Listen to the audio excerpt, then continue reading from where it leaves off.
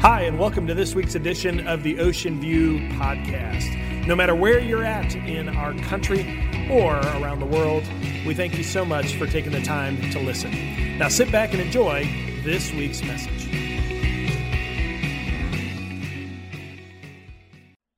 Well, good morning, everybody.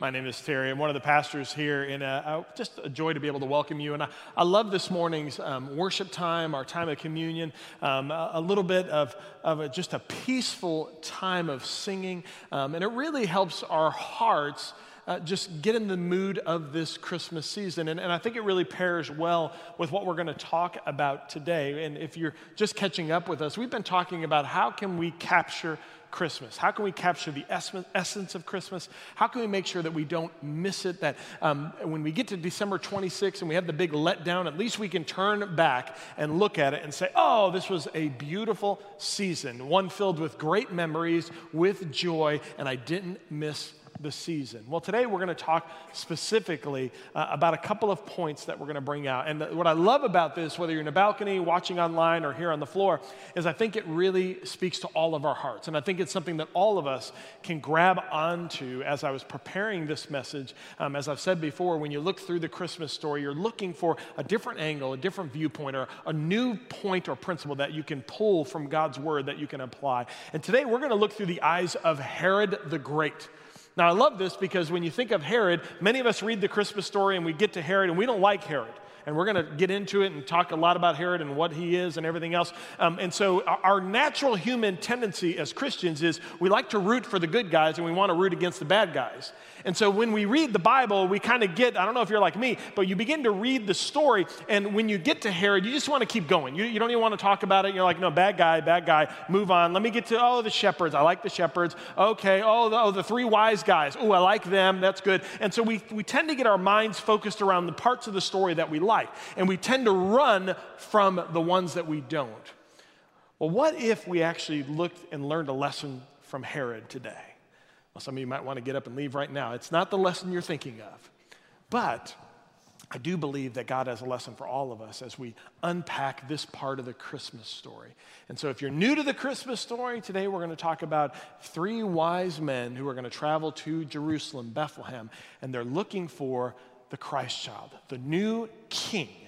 And so we pick up the story in Matthew chapter 2, beginning in verse 1. Here we go.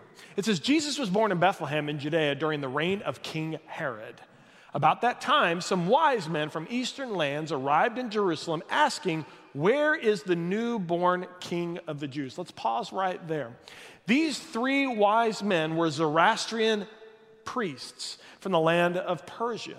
They were in charge of sacrifices where they came from. They were very strong and revered astrologists. If you ever wonder, why are they looking at the stars? Why are they traveling? It's because Zoroastrian priests knew the stars. They knew the outlaying of the stars, and they also knew a little bit of prophecy and history. And so when all of a sudden they recognized a brand new, bright, shining star, they knew their history, they knew the skies, and they knew the newborn king must have been born. Now, here's the interesting part.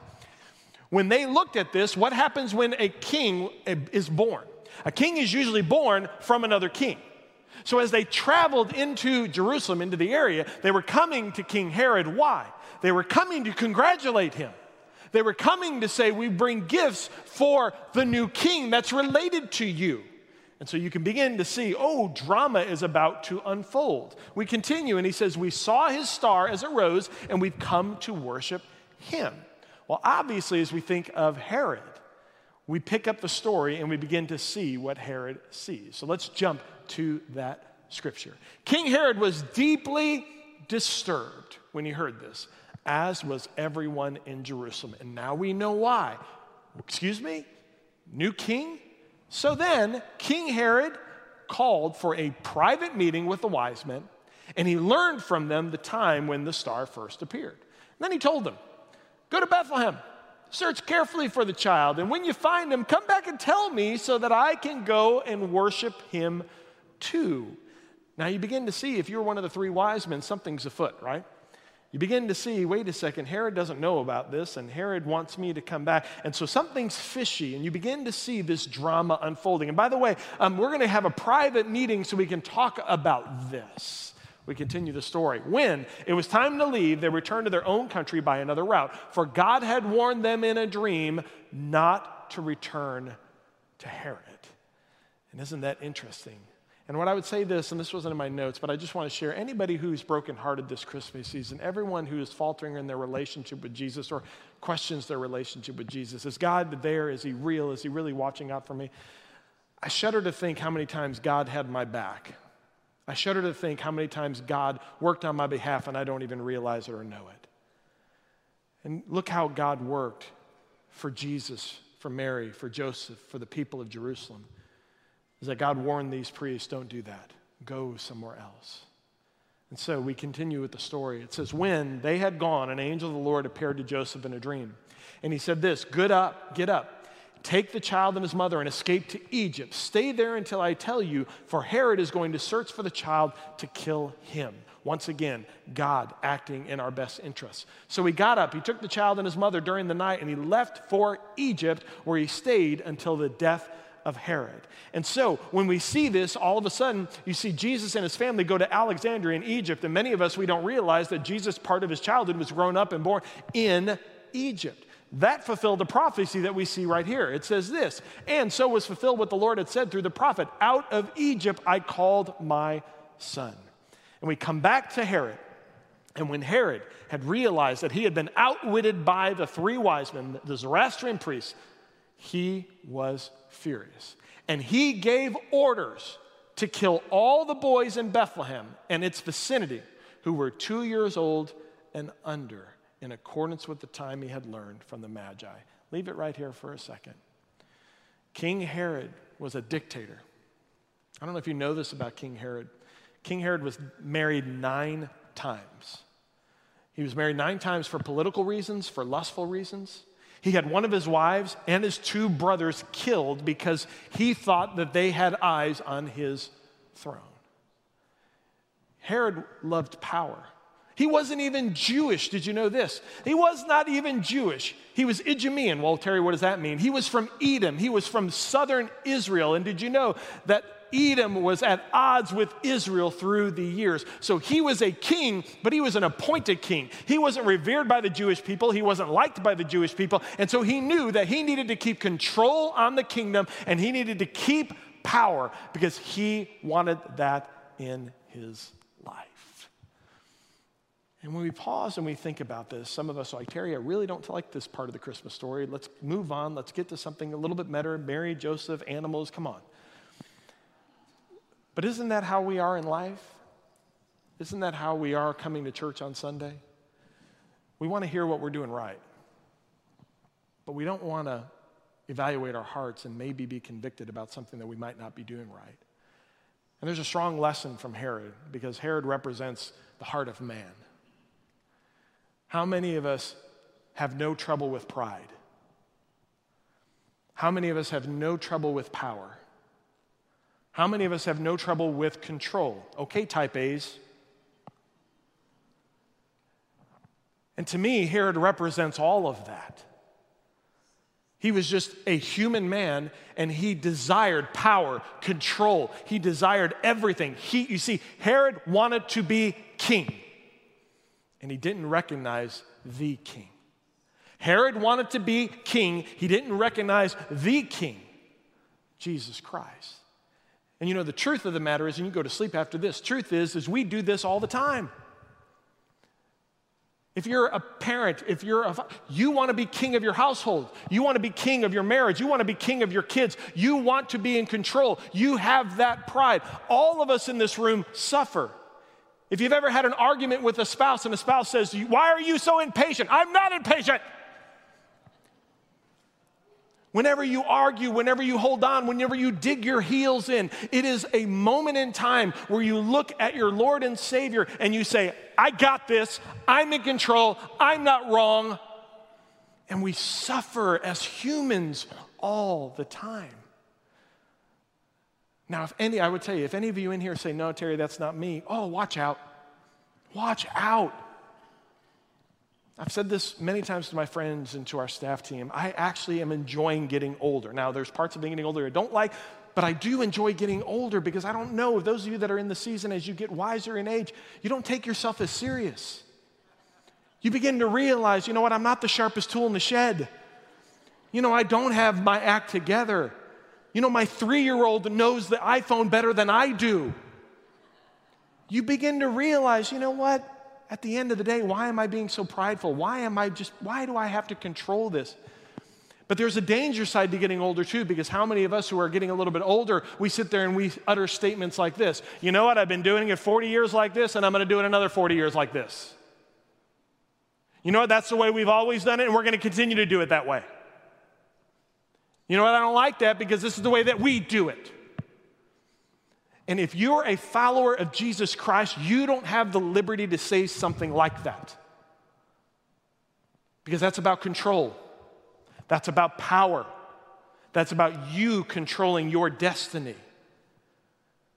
And that's a little bit Herod-esque. And we don't like that. You know, Jesus spoke about this, and he was very strong. And many of us, if you're a Christian, you read this scripture and you move past it because you're like, I don't like this. I don't get it. I don't understand it. This is where I start to doubt my Christianity because I don't know what Jesus was saying. Take a look at Luke 14:26 and see what Jesus says about when we put other things in front of him as the king. Take a look at this.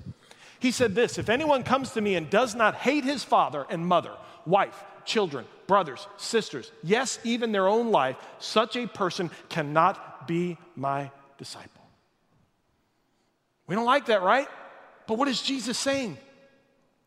He says, do you understand that I'm the king? Do you understand that everything you have in your life, all your gifts, all your talents, all your resources, everything comes from me? And so when you take pride in, look what I did. I married a wonderful Christian fox. And when you say that, you take pride in, I did this. No, you didn't do this.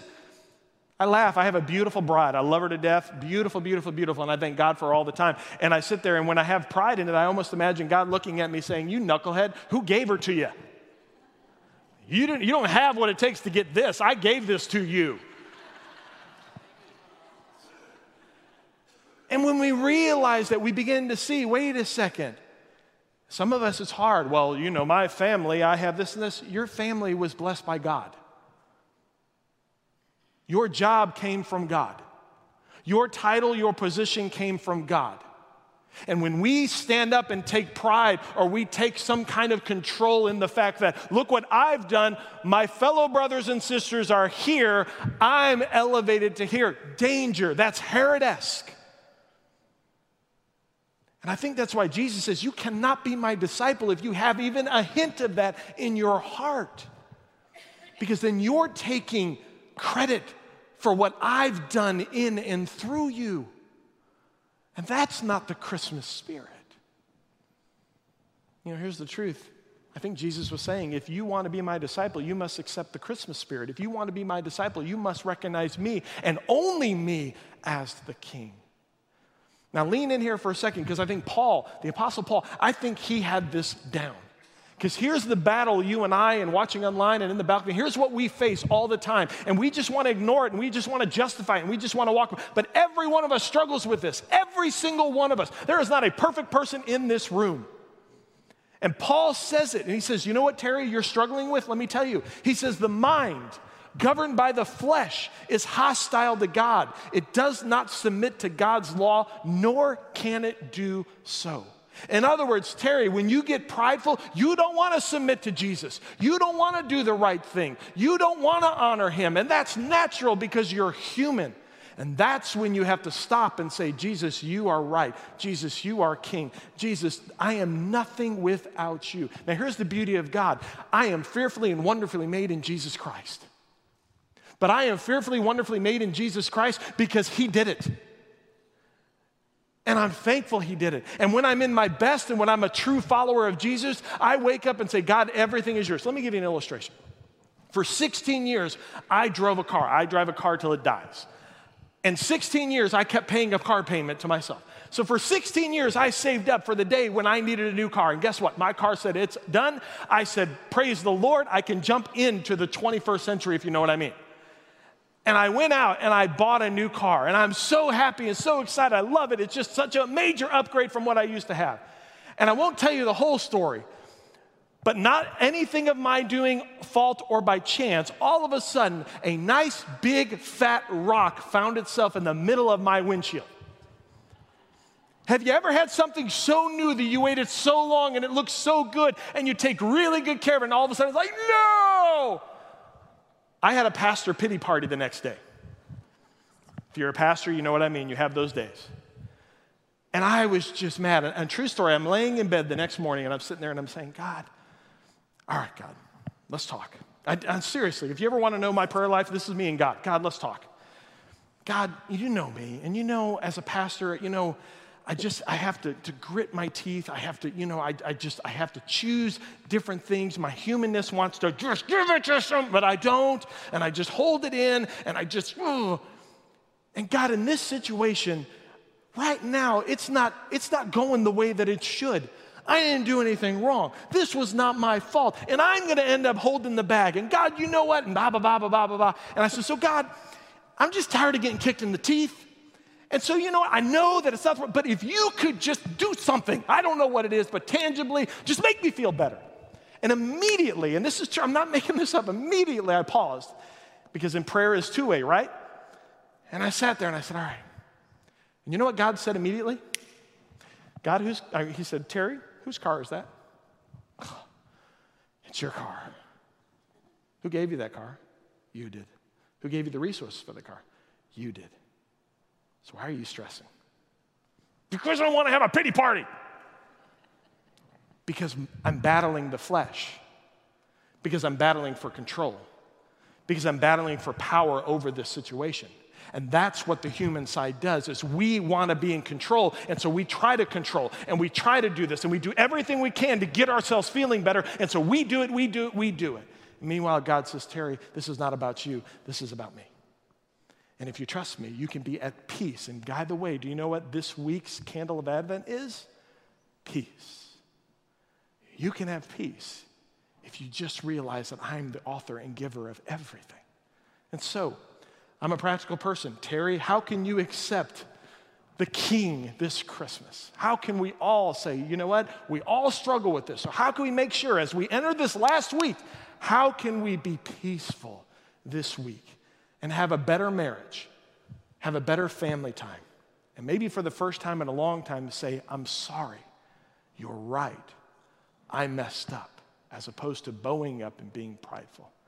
And so if you get this first point, you can go to sleep. All right, you have my permission. You ever do this where you look at a question and it says, if the answer is yes to this, skip down to the bottom of the page. You ever seen that? So in this message, here it is. If you get this first point, you could skip to the end of the message. You ready? Number one, realize you're in denial. Realize that you are in denial.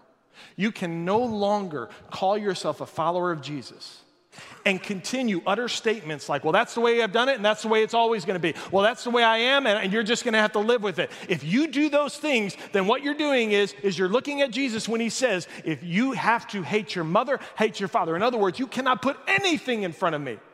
So you need to lay down your habits, you need to lay down your pride, and you need to be a follower of Jesus. When you do wrong, stop justifying it, and stop living in denial and realize, you know what, every day I'm miserable in my flesh. And every day I have to submit to the King. Because if you don't do that and say, Terry, you're wrong, I can do this and be in control, and I can be a follower of Jesus. You can't have it both ways. Either Jesus Christ is the Son of God and he's your King, or he's a madman. There is no in between. No in between. He either is who he says he is, or he's crazy. And for those of us who believe he's the Son of God, then we have to act as if he's our King. So stop living in denial. Husbands, stop being prideful. Wives, stop being prideful. Husbands, grandparents, stop controlling everything. And start looking and saying, Jesus, I start my day with you. It is your life, not mine. So that's number one. And as I close, number two is really easy. Realize that his kingdom does not reflect earthly kingdoms. His kingdom is different. You know, when I look at King Herod, kingdoms were all about power and control. Think about it. Kingdoms were about power and control. And what kings did is they acquired more territory, more control, and they tried to elevate their lives and status in front of other people. So being a king was all about, look at me, look what I've done, look what I've done. That was what kingdoms were on earth. And because culturally we look at that, we model our lives over that. Look at my job. Look how I got a promotion. Look how I got another promotion. Look at how smart I am. Look at what I've done. And we've fooled ourselves into thinking that that's what life is under the king. But that's not what his kingdom represents. Because at the end of the day, God does not choose the perfect and obvious. He chooses those that are typically rejected. God chooses the rejected. And the reason why he did it is he didn't want to confuse any of us of what his kingdom would look like. You don't believe me? Take a look at this list. God chose the Jewish people and not the Egyptians. The Jewish people were enslaved by the Egyptians. The Egyptians were the biggest, baddest army in the world. And God said, no, I'm going to choose these people that drive me crazy. He chose the Jewish people. God chose Abel and not Cain. Abel. Cain was the firstborn. Cain deserved all the blessing. And he chose his brother. God chose Isaac and not Ishmael. God chose his deliverance of his plan and the prayers of his people.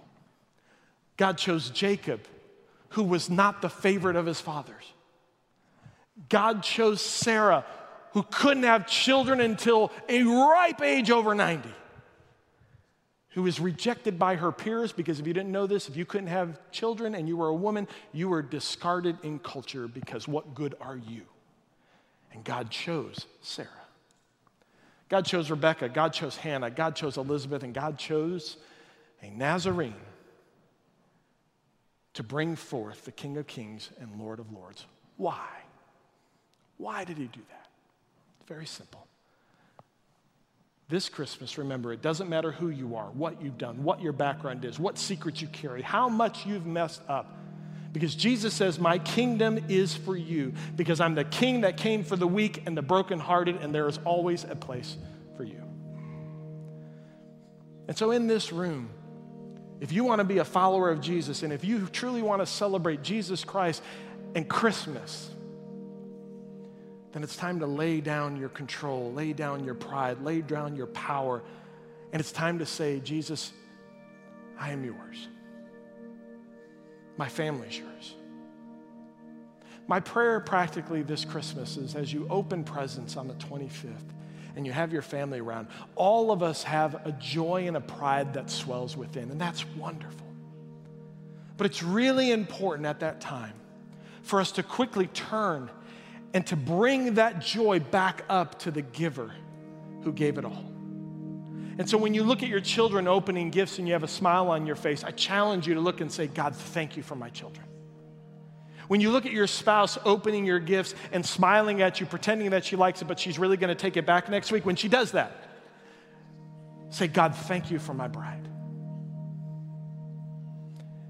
And when you're done celebrating all the wonderful aspects of Christmas as a family, I pray that you pray and say, God, thank you for the blessings you've given our family. Because you are the king and you are the giver of all. Would you pray with me? Heavenly Father, thank you so much for this Christmas. Thank you so much for the blessings of this Christmas and the lessons from King Herod. God, we don't want to be in control. We don't want that power because that power belongs solely to you. And so as followers of Jesus, God, we tell you that you are the king of our lives.